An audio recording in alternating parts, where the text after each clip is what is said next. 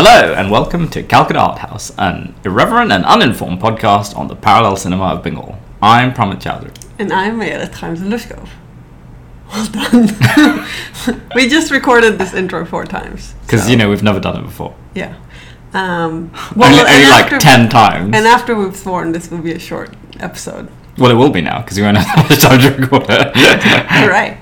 Well, this is a bonus episode, because very shortly after we recorded our season finale, I went to the public library and there discovered that they had in fact had a copy of Choker Bali, which is the Aishwarya Rai Tagore movie that we have been talking about the whole season. And so we thought we would be remiss, nay criminal, if we did not watch this and tell you all about it. So because also I've been kind of apologizing from episode to episode for my initial questioning of whether Aishwarya Rai could have done a Rai film. I mean, and she didn't. Well, whether the style would have fit with her background right. in Bollywood. And this was obviously the one that was going to test that claim. Although from what you've been saying, I don't know that you will endear yourself to the legions of... Oh, because of how I felt about the movie? Yeah. Actually, it's not, spoiler alert, but it was not related to her performance so much. Yes. Yeah. So this was quite a different offering from our normal fare. For once, it was in color. It was much more recent. It was much more recent. So it's what? It's it's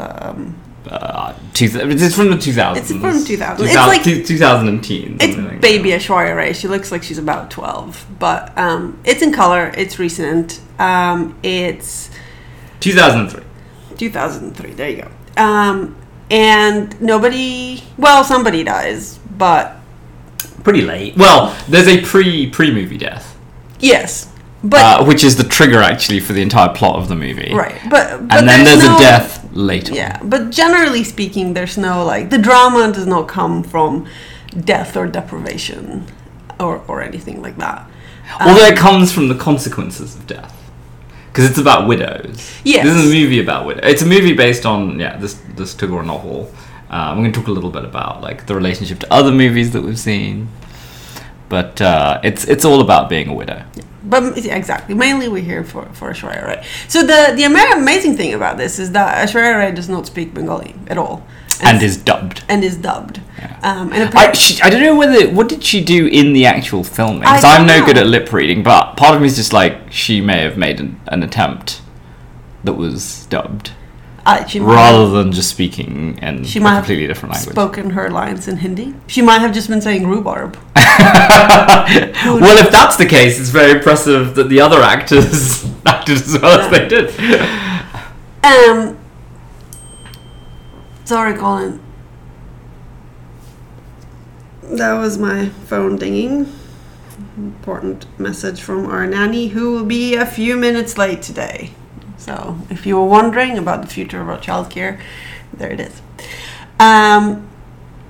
Anyway, so she was apparently a trooper because she was already a bit of a star, and apparently Bengali cinema at the time was not as wealthy, and so could not afford swanky fitting rooms and things like that. But she did not complain once.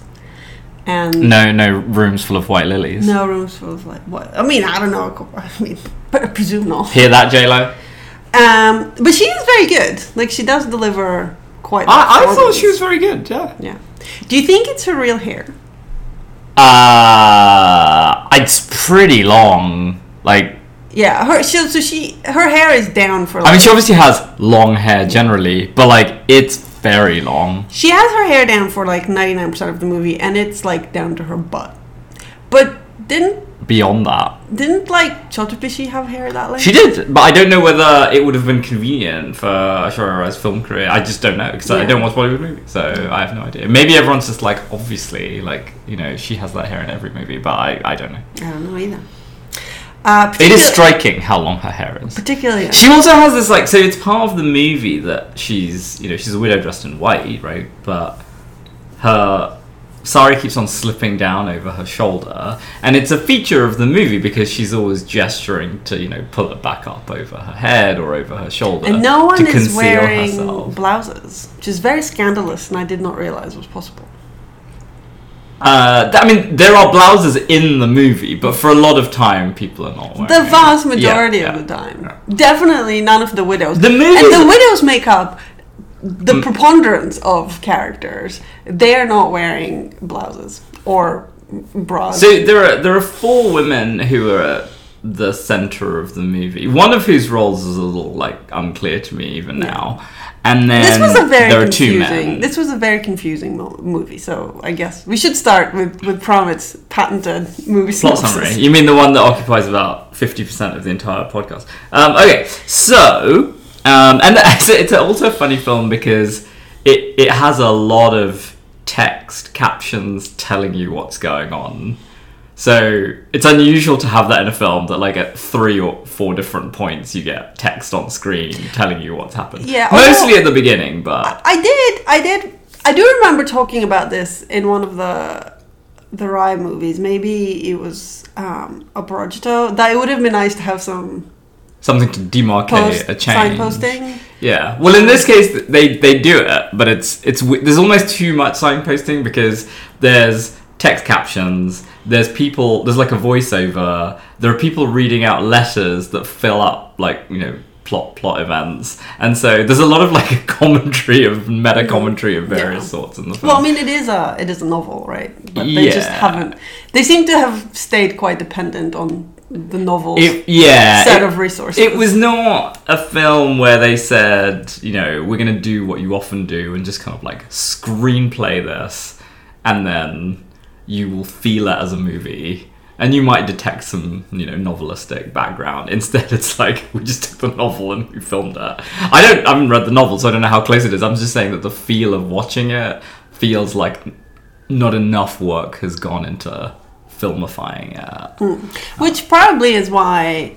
so this movie was not only confusing, but also about 40 minutes longer than it needs to be. That was my biggest criticism of the whole thing. It was actually, like, I actually thought it was it was a good film. I thought the dialogue was good, the acting was good, the cinematography, everything was pretty good. But it was a film that was so easy to shorten that it was kind of irritating, because I get movies that are sometimes too long. And you're like, yeah, you need to put some more thought into it and, you know, figure out what you needed to cut. Not everything was essential. With this, it just felt like they were just long, empty pauses where scenes just nothing happened. People didn't move, people didn't talk. But no, there was no meaning to be extracted from it. Everything was just too slow. Well, that's how you know it's our house, right? Yeah, except it was quite striking watching it in the wake of watching all of the, you know, the great films of the, you know, late 50s through early 70s, where, you know, there was some criticism of pacing, right? Particularly with the early stuff like Potter Bartley. But actually, at no point in those films did I feel that sense of, oh, you could have just cut that scene earlier, or people could have moved faster. It felt that there was a kind of a purposefulness behind it. Whereas here, it just felt like being slow for slow's sake. Yeah. Which, it did not agree with me. I mean, I think it's partially also because when we watch the classical films, there's a certain built-in expectation that they would be slow and boring, and so when they are, you're like, this is fine. Whereas this felt, because it was a modern film, the expectation is that it would be a sort of tight 90. Maybe. I mean, modern films it doesn't typically actually, the mainstream ones are too long. I don't think that. Every time I watch a modern film, like, I think that they're the most guilty of being too slow. In fact, I'm always puzzled. Maybe it's because I'm just like an old curmudgeon, but I'm always puzzled when young people are like, oh, all the films are kind of slow and boring and modern films are kind of action-packed. And I'm just like, yeah, well, because they have a lot of really action, boring. But there's no... Right, there's no like good plot development. There's no depth, and so actually, I'm like, it's 2 hours and 40 minutes that can be pretty excruciating. I don't know. Maybe I just don't appreciate the Hemsworths enough, or Gal Gadot, or whoever. But like, maybe I need a more visceral approach. We can watch Loki. Apparently he speaks Latin at the beginning. Tom Hiddleston? Yeah. Well, he did go to Eton. Although we're familiar with students from Eton who've done Latin for a long time and do not know it very well. So, no names no names mentioned. But it is not Colin. It's not Colin, and it's not Tom Hiddleston. Well, it might be, but that's not who we're referring to. Yeah, so... Plot summary. Aishwarya Rai plays a character called Binodini, who is a widow. She is widowed after 1 year of marriage. And so the film obviously centers on the difficulty of being a widow in a conservative religious society where you are prevented from doing lots of things. Can't eat meat, can't eat fish. You have to just wear white. You don't wear jewelry.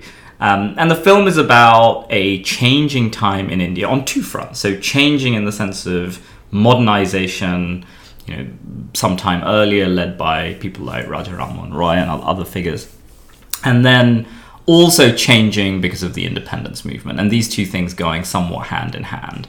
And those of you who are, regular listeners will know that this is a feature of, a lot of the earlier films, and in particular of the adaptations of Tagore's work. And we're going to talk, at least at some point today, about how similar this is to Charulata, which Tagore wrote like a couple of years earlier, or at least was published a couple of years earlier before the novel from which Charulata is on which it's based was published a couple of years before this. So it's about widows. It's about widows as a kind of metaphor. What kind of metaphor we'll have to talk about and thrash out. But it's about independence, and it's about modernization. Kind of, she makes it very telegraphic at the end, where she just writes this letter. Yeah. But also she's not a very good widow. I mean, she does scandalous things like wear black borders on her saris. So the film is about her. So she has these relatives that she's staying with in the big city, in Calcutta. So she had been staying in their country home, but she's brought by the kind of matriarch of this family, who is also a widow. Yeah. And she's brought into their house and lives with them. And the background is that years earlier, before she was even married... Well, obviously before she was married. Years earlier, before she was married, her photo had been sent to the matriarch's son for consideration as a bride. Which is how we still do these things in India. And he rejected her because he wasn't ready for marriage. What, you're giving me a look. I mean, I assume he didn't look at Aishwarya Rai and think, too skinny. That would have been an unrealistic representation. So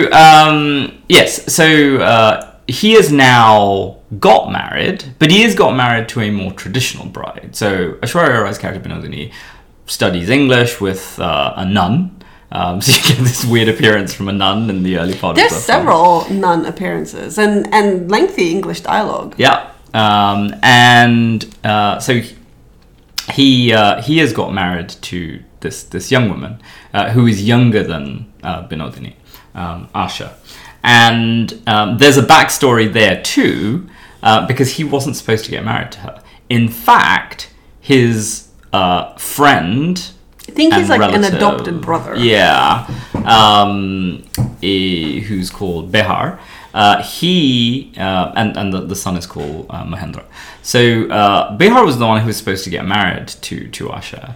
But when they arrived at her home, Mahendra kind of asserted his superiority in the hierarchy to say that he wanted to marry her. And then Behar, and we'll get into their characterization in a bit, steps aside and says, sure. So Mahendra is married to Asha. Bihar is kind of a bachelor, and Binodini has entered into this household, and basically puts the cat amongst the chicken. Yeah. So the early part of the movie, everyone actually gets on quite well. So Asha and Binodini make friends, and Asha's kind of intrigued by this to her, kind of exotic figure because she speaks English. And she's under this misapprehension because she's been told this kind of old wives' tale that if you speak English, then your husband will die. Well, if you learn English. If you learn English, yeah. So, which, clock's ticking. It's, progressive for clock's ticking for who? Although we have been married for more than a year. Yeah, no, that's so. Yeah. And there's always time. I did learn English long before. Yeah, exactly. But I'm just saying that So Binodini and Asha are actually kind of friends at the beginning, and everything seems to be kind of hunky dory. But enter Apu. So basically, it's all Mahendra's fault. Mahendra starts to realize over time that he has the hots for Aishwarya Rai. Yes, in defiance of all logic. Yeah. Well, actually, his wife is very pretty too. So it's more that he sees his wife as kind of a little girl and provincial. Like, well, should have married someone so young then, should you? So he opts for conservatism, but he's basically kind of he's self-indulgent. Yes. And then so this is the thing it's very uncomfortable because he and Binodini end up having this kind of consensual affair, but like the beginning of it, I mean, to us will just look like rape. But he is very rapey. Yeah, but she kind of autonomously does kind of carry on the affair, and not in a way that seems to be the product of I'm under some kind of compulsion. And in fact, her character development is really unsettling. She's very disturbing. We were talking about this when we finished watching the movie. She's like, a bit... She comes off a bit unhinged towards the end. Yeah, and I don't know how much of that is true to the novel or not. So a lot of it is about the management of this. The film is about the management of this affair, not in the sense of how do they have it, given that society is quite closeted and that women aren't allowed out of the home. So I mean, there's some of that. Like he rents a carriage and they basically it's mostly a lot of like carriage, but angst about a widow doing anything really, and then she obviously goes pretty far beyond. So a long running joke is that she has she's corrupted her mother. She's corrupted Mahendra's mother, the matriarch, by encouraging her to have daily tea in the afternoon. This is very raunchy, a cup of tea. And in fact, in an argument that Binodini and the mother have later in the film, like when everything has been exposed, the mother's just like, well, you've basically destroyed this family by driving away first of all, my son's terrible. So to credit to that, actually, the mother's quite irritating for a lot of the movie, but then actually she's the one who stands up for her daughter-in-law and is critical of her son, which is actually very good. So this was actually a feature of Rai movies as well, and maybe it's also a feature of just two or novels. But the character actually gets a lot of redemption after being something of a stereotype. So in that argument, she's saying you're basically like a woman who's kind of corrupted the house, you've destroyed the house, and Binodini's response is, well, you drink tea. The two are kind of commensurate. So, tea notwithstanding, this was like positively like raunchy. Oh yeah, this film. No, loads. I don't know what Rai would have thought about that, because Rai actually thought a lot of that kind of was vulgar. Yeah, well, and it's also kind of like, I don't know.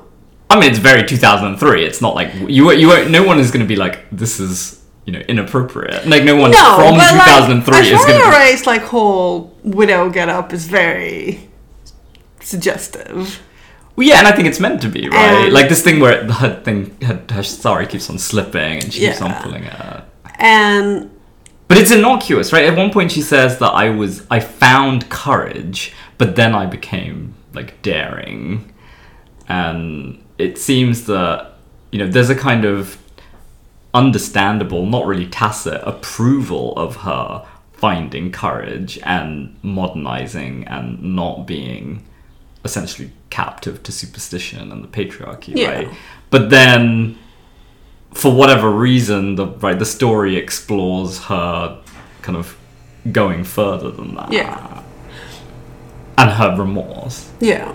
I mean, it's so the thing that I kind of, I don't know, liked, notice, whatever about this movie is that it kind of felt like a highlight reel of all of the Rai movies that we've seen. A lot of the themes are hit on. Yeah, but there's a lot of scenes where they that are like, so that scene where they're in bed together and Asha scolds him about like not going to college. Yeah. Right, that's in Davy. Right. Right, and then there's the thing with the binoculars. And that's also a young woman and a older husband. And then there's the binoculars from Charlotte. The flute. Also from Charlotte. We had and also from Opera Shankar. There's a lot of like Krishna thematics here. A lot of reference to Krishna in songs. Although I thought Behari does a pretty good Jesus act throughout, which I think must be deliberate. Because it's very like classical. He's wearing like light colors, like long tunicky things, and then like he has this like red sash across him. He has the hair and the beard. It looks very much like a standard. Yeah, I mean, icon. Coincidentally, that is actually how. I mean, he's the intellectual, and Bengali intellectuals of a certain class to dress a certain way. So yeah, I don't know. But he's very self-sacrificing. Yeah. I mean, it's not like the good cat. He's the one kind of. Well, and she's a bit of a skank, right? So there's like a Jesus Mary model and like don't touch me. Yeah, but like I think you're meant to see him as kind of flawed for being kind of too principled or obsessed with kind of propriety. That it's to his disadvantage. So he's basically a pushover, right? Like he steps aside for Mahendra when he gets married, right? Even though he doesn't want to, and then he doesn't really push anything with Binodini, right? So he is a progressive, and he thinks that there shouldn't be these restrictions on widows, but at the same time he kind of abides by this cultural norm. And then at the end when they do. Right, they are supposed to get married, right? She runs away. Yeah. Right, which is, I feel, is another, like, Davy quote. Yeah. And then there's this, like, whole, like, thing in Banaras, right, which is very, like, Apu-ish. And there are a lot of, like, Apu vibes, but, like, it's very also Charulata. And so it's very sort of quotey. But yeah, Behari kind of is just...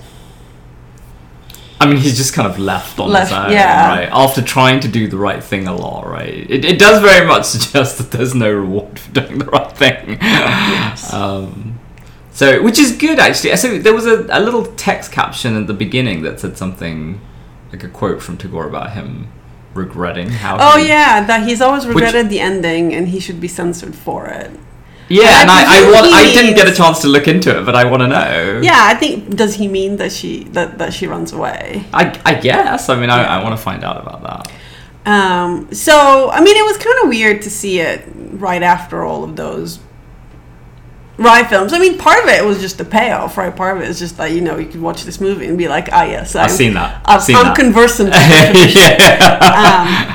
it. Which is always good. But it's I mean, Charlotta is the main one. Yeah. Right? I mean, if you want to watch this movie with another one, then that's the one to set side by side.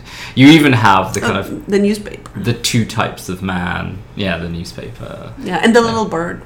Oh, the little bird is in Davy. The little bird's in Davy, but yeah. I mean, yeah, and Aishwarya Rai is kind of... Sharmila Tagore-ish in her kind of... From Devi, yeah, but she's right. No, in her her demeanor. Oh right? Yeah, but as a character, she's right. She's like Charu in that she is also conversant in English and and she's very forceful. Yeah. Don't they talk about Bankim in the beginning? They talk about him. I can't remember in reference to what, but early in the film, which they also do in Charlotte, I think it's about whether he's married or not, but But anyway, so where are we going with this? About the comparison between the two? Well, in Charlotte, that's the thing. Like, Charlotte is actually more straightforward because, right, there's just two men, one of whom is a bachelor, and one woman. There's no infidelity, at least no physical infidelity, right? It's emotional. And the two men represent very different. I mean, more so than Mahendra and Bihari, represent two kind of paradigms or archetypes. Well, it's right? like, you know... So you've got the guy who couldn't care less about art, right? And the person who's all into poetry. This, unlike Charlotte, right? It's like early new comedy, late new comedy, right? It's a fabula simplex versus a fabula duplex, right? Where in Charlotte you just have the one... Well, Charlotte also has this double plot, right? Because there's the brother-in-law... But it's a very secondary, right? There was the triangles, or as we started calling them, the samosas of love. The samosa, yeah.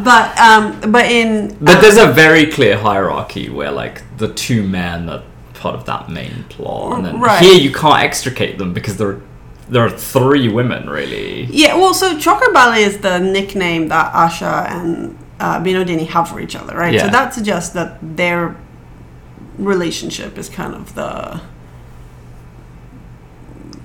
center, right? So we have two men, right? One both educated, but one more traditional and one less traditional. I mean, they seem to go through the same education, and they're both interested in, in art. Although, really, Mahendra is the one who's kind of writing English poetry and love letters. Yeah. But he's also the one who's having the affair. Yeah. So he's really playing. He's playing the part of Oppu. He's playing that part. Yeah. He's playing Soumitra Chatterjee's part from Charlotte, whereas the independence activist is the husband in Charlotte, but here it's the third wheel. Yeah. But at the same time, right? So we have two men, but we also have two women, right? And they're also playing very different sort of antithetical stereotypes.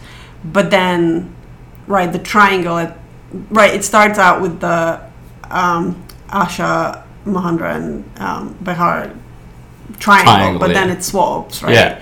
And it's all about Binodini. So, the plot here is kind of, I don't know, chiastic. Yeah. I really hope David Quinn's not listening to this. Our erstwhile teacher. But... yeah, because it does have a bit of like Brothers of Sarpedon vibe, right? Like where characters, although characters kind of play. So when you're in a tradition, a literary tradition, right? Then you get later characters playing the part of two separate, right, and often antithetical earlier characters. Yeah, there's a lot about playing the part of other figures in this film, because unlike Charlotte, as far as I recall, this film emphasizes the role playing that these characters do, especially the men, right? So the women will compare them to famous men. If you want to be like whoever,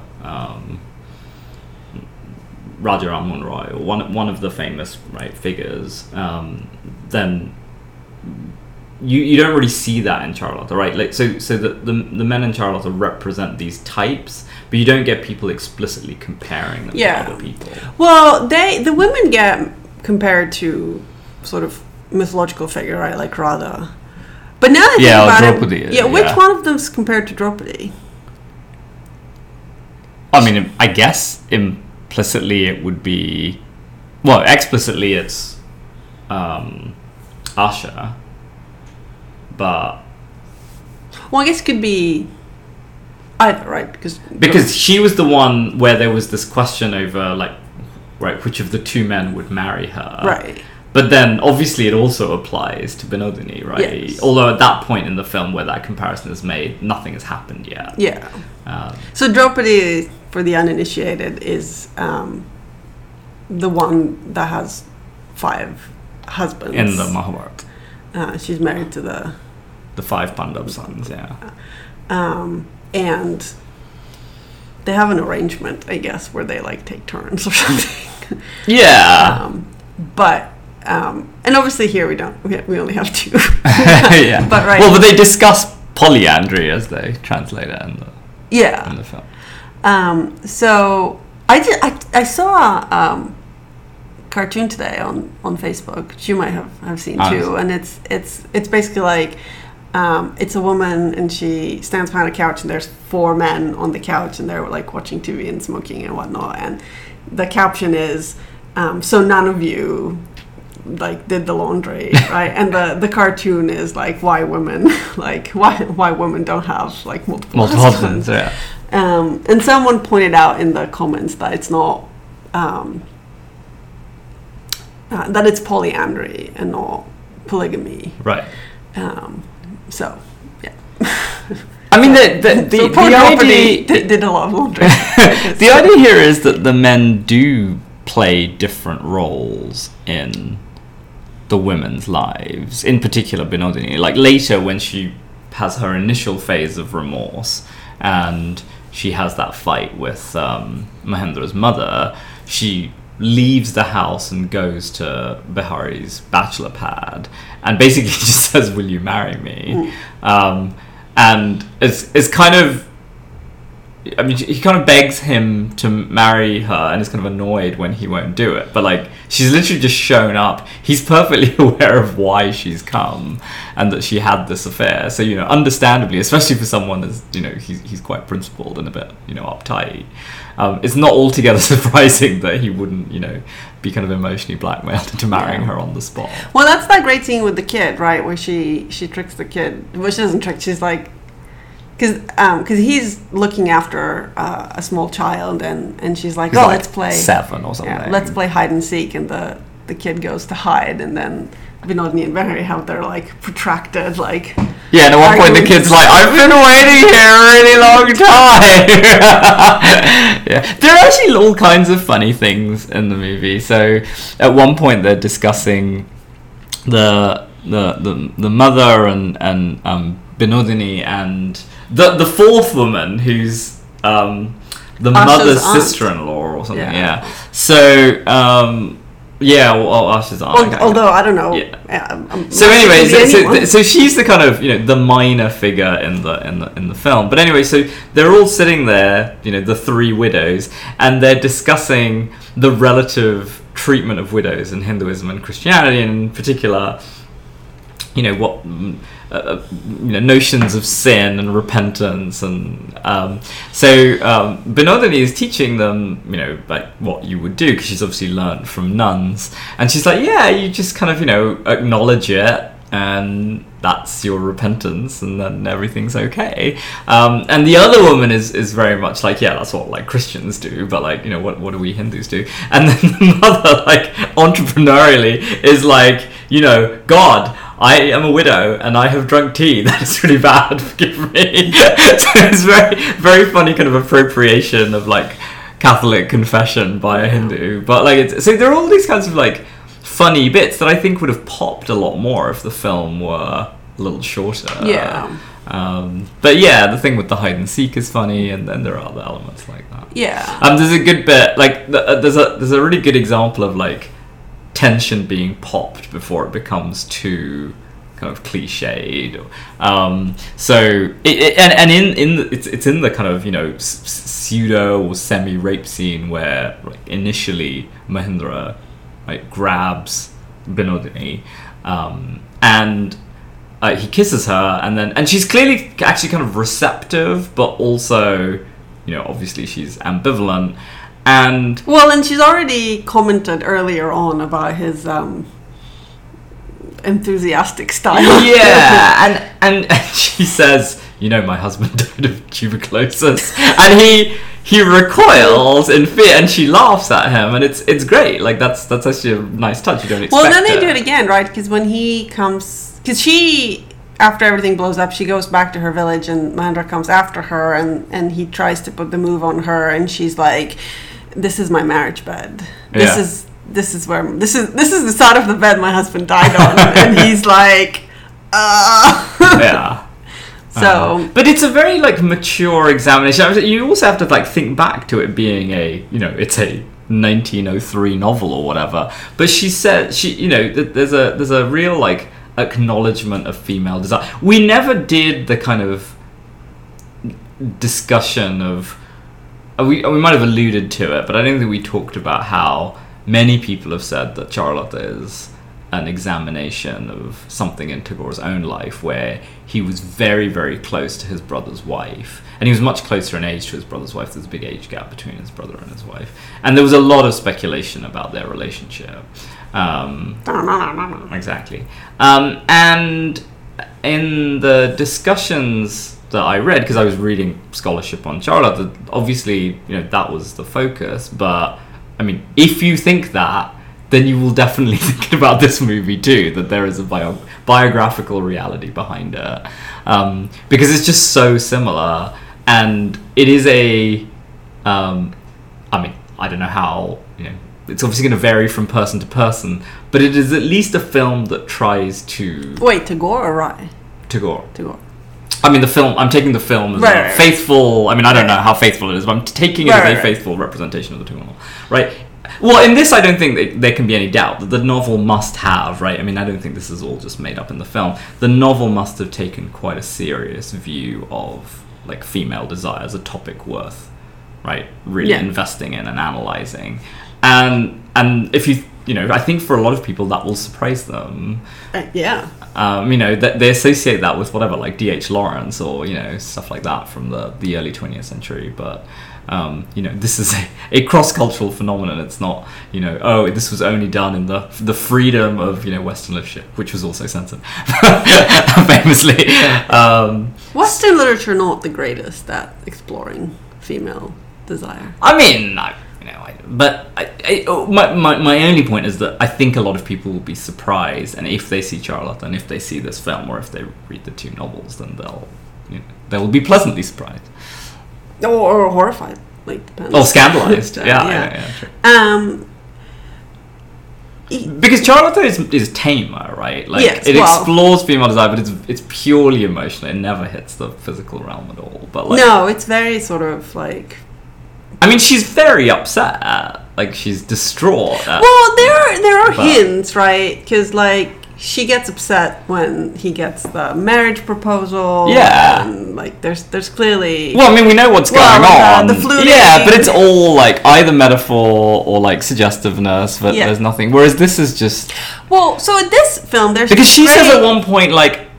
you need to make sure that I don't jump you, basically, right? Which is, I mean, that was a very striking... I mean, there are so many good bits in the film. Again, they would have popped more if there was less, like, filler. But there's this great bit where Binodni cuts her finger, and somehow she and Mahendra, like, get Asha to believe that, like, if they don't take her to the hospital straight away, her finger will get gangrene and like, have to be amputated. Well, they've not been having an affair at this point, right? It hasn't started yet. But she's clearly going with him because she wants to go. That's the thing about her progress, right? It becomes freer of the strictures of, religious conservatism, but, like, it does so because of Eros, right? And Asha's like, oh, you shouldn't go this late at night. You have a bad back. You should, And Binodni's like, yeah, I can go on my own. Just point me to the hospital, and I will go on my own in the dark, like some, Jewish mother. And he goes with her. Some Jewish mother and he, like. And they, Jewish mothers are people. No, I know. It's just that the stereotype is of an old woman, right? It's like phoning her son, or rather being phoned by her son. Sure. But How do you think that song goes? But anyway, so they go to what? I don't know. The subtitles say hospital, but clearly it's like a clinic, and they're like, oh, she's she needs to see a doctor, and doctor's like, oh, is she in trouble? And Mahendra and Binodni are like, they don't get it, and so they're like, yeah, it's like there's been an accident, it's so horrible, and it takes a while before Binodni clocks that. Well, she's the first one to clock that she's pregnant, and then she's like, no, I just cut my finger. Yeah. And then she sits in the back with the doctor's wife, who's bandaging her finger. And and they're talking about, how the misunderstanding happened, and the doctor's wife, who's, a white English woman, is like, well, this is normally what we get, like, young widows, like, we get this. Yeah, they always come up with these excuses. The servants deliver some excuse, like, my mistress has a headache. Well, no, so it's like, yeah, but then they're like, if a servant comes and says that a lady has a toothache, then we know it means that she's in labor. Yeah. And talk about taking innuendo. And after that, like, everything's an innuendo in this film, because, like, apparently language means nothing. Yeah, it's all a code for something. And the nurse is like, well, it took us a long time to learn all of your roundabout rules. And it is true that Indians are fond of metaphor, but... Well, I mean, what was funny is that it's cast as, this society is very conservative, and it was, right? That's the thing that Tagore is also examining in his stories, and is examined in the other films, in the films based on other rules as well. But it's not as if, societies in the West didn't have their own forms of, misogynistic repression. I mean, I listen to the BBC World Service, and there's pretty much, a story every week about something happened in Ireland, or something happened in Canada, or something happened in, the US that is largely similar to do with, abortion, or, women having children out of marriage and stuff like that. So... The film presents it as this kind of very stark contrast. I mean, because it's not in the business of the film to examine, like, real differences between East and West. Like, the British are a bit of a, they are there. So one of the movies we'll watch for the next season, I hope we'll watch it, has a bit where a woman gets an abortion, and it was, like, very scandalous. In Israel? Yeah. Okay. Also because she's naked, but, I'm just saying, So it's scandalous for two reasons. The whole movie is just about, like, two, like, smelly teenage boys trying to get laid, but then one of them succeeds, and then they have to deal with the consequences. But it's pretty, like, momentous, but also... But that's much later, right? It's the 60s. Yeah. So, yeah, I mean, I think the world over, there's quite a big difference between, like, the 1900 and 1960. Yeah. So but anyway, so the British do make kind of some comical appearances in the film. The doctor, the nun, or two nuns. They're two separate nuns. Yeah. One of whom is forced into reading erotic poetry by Binodini. Yeah. Who I guess is a temptress. She says this is a very passionate man. And you get the feeling that the nun's like, can I just read all of these letters?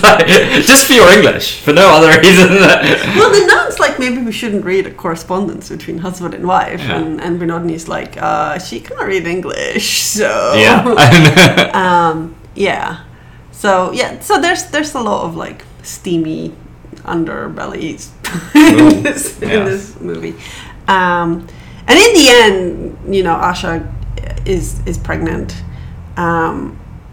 Although, again, like, it's a classic Asha scene, because throughout they're talking about how she's not educated. And then when she after the affair blows up, she leaves and goes to Varanasi. And at some point she prays to Ganesh to stop her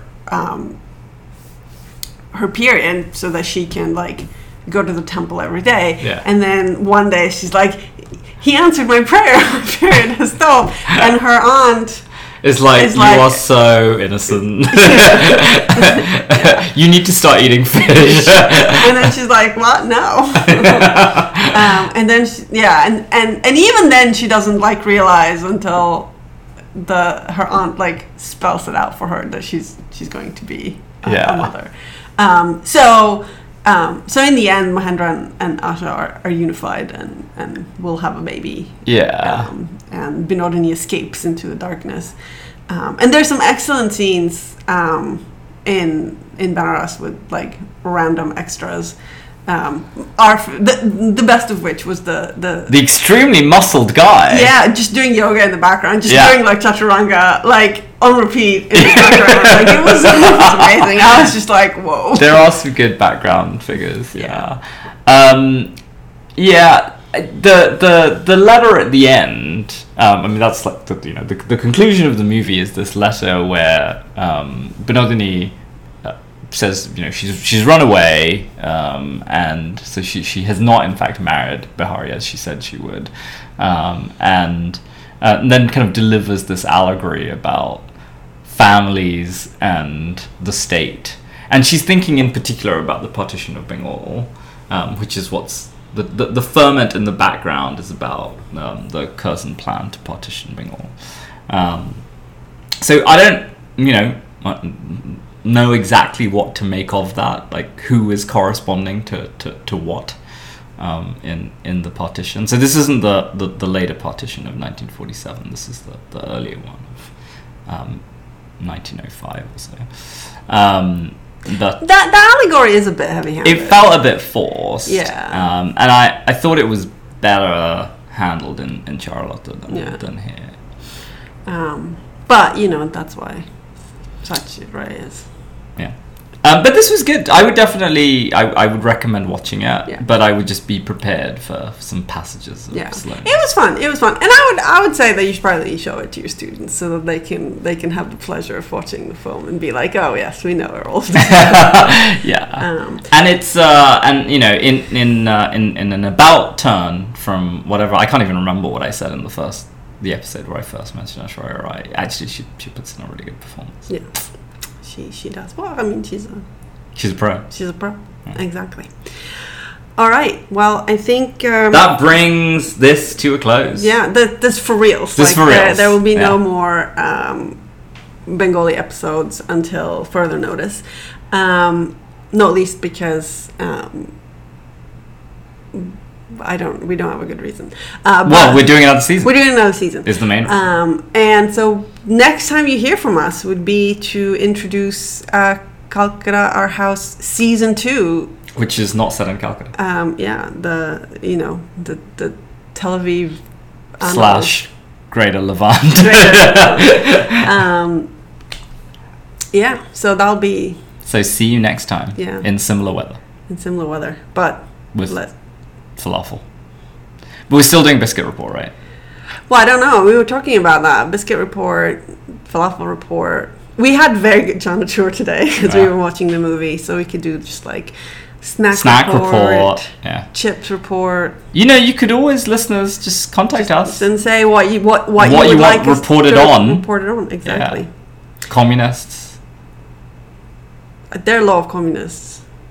No, I'm just saying that, like, in terms of communism, Israel holds its own. Oh, as in you have a healthy supply? I mean, not now, but we used to. Oh, okay. Well, that's the period that we're looking at. So, all right. And on that note, we will see you. This is what your friend and ours, David Quint, would call a weak punch. but there you go. Colin, insert some appropriate flourish here, and we will see you all next time in the Mediterranean. Bye. Bye.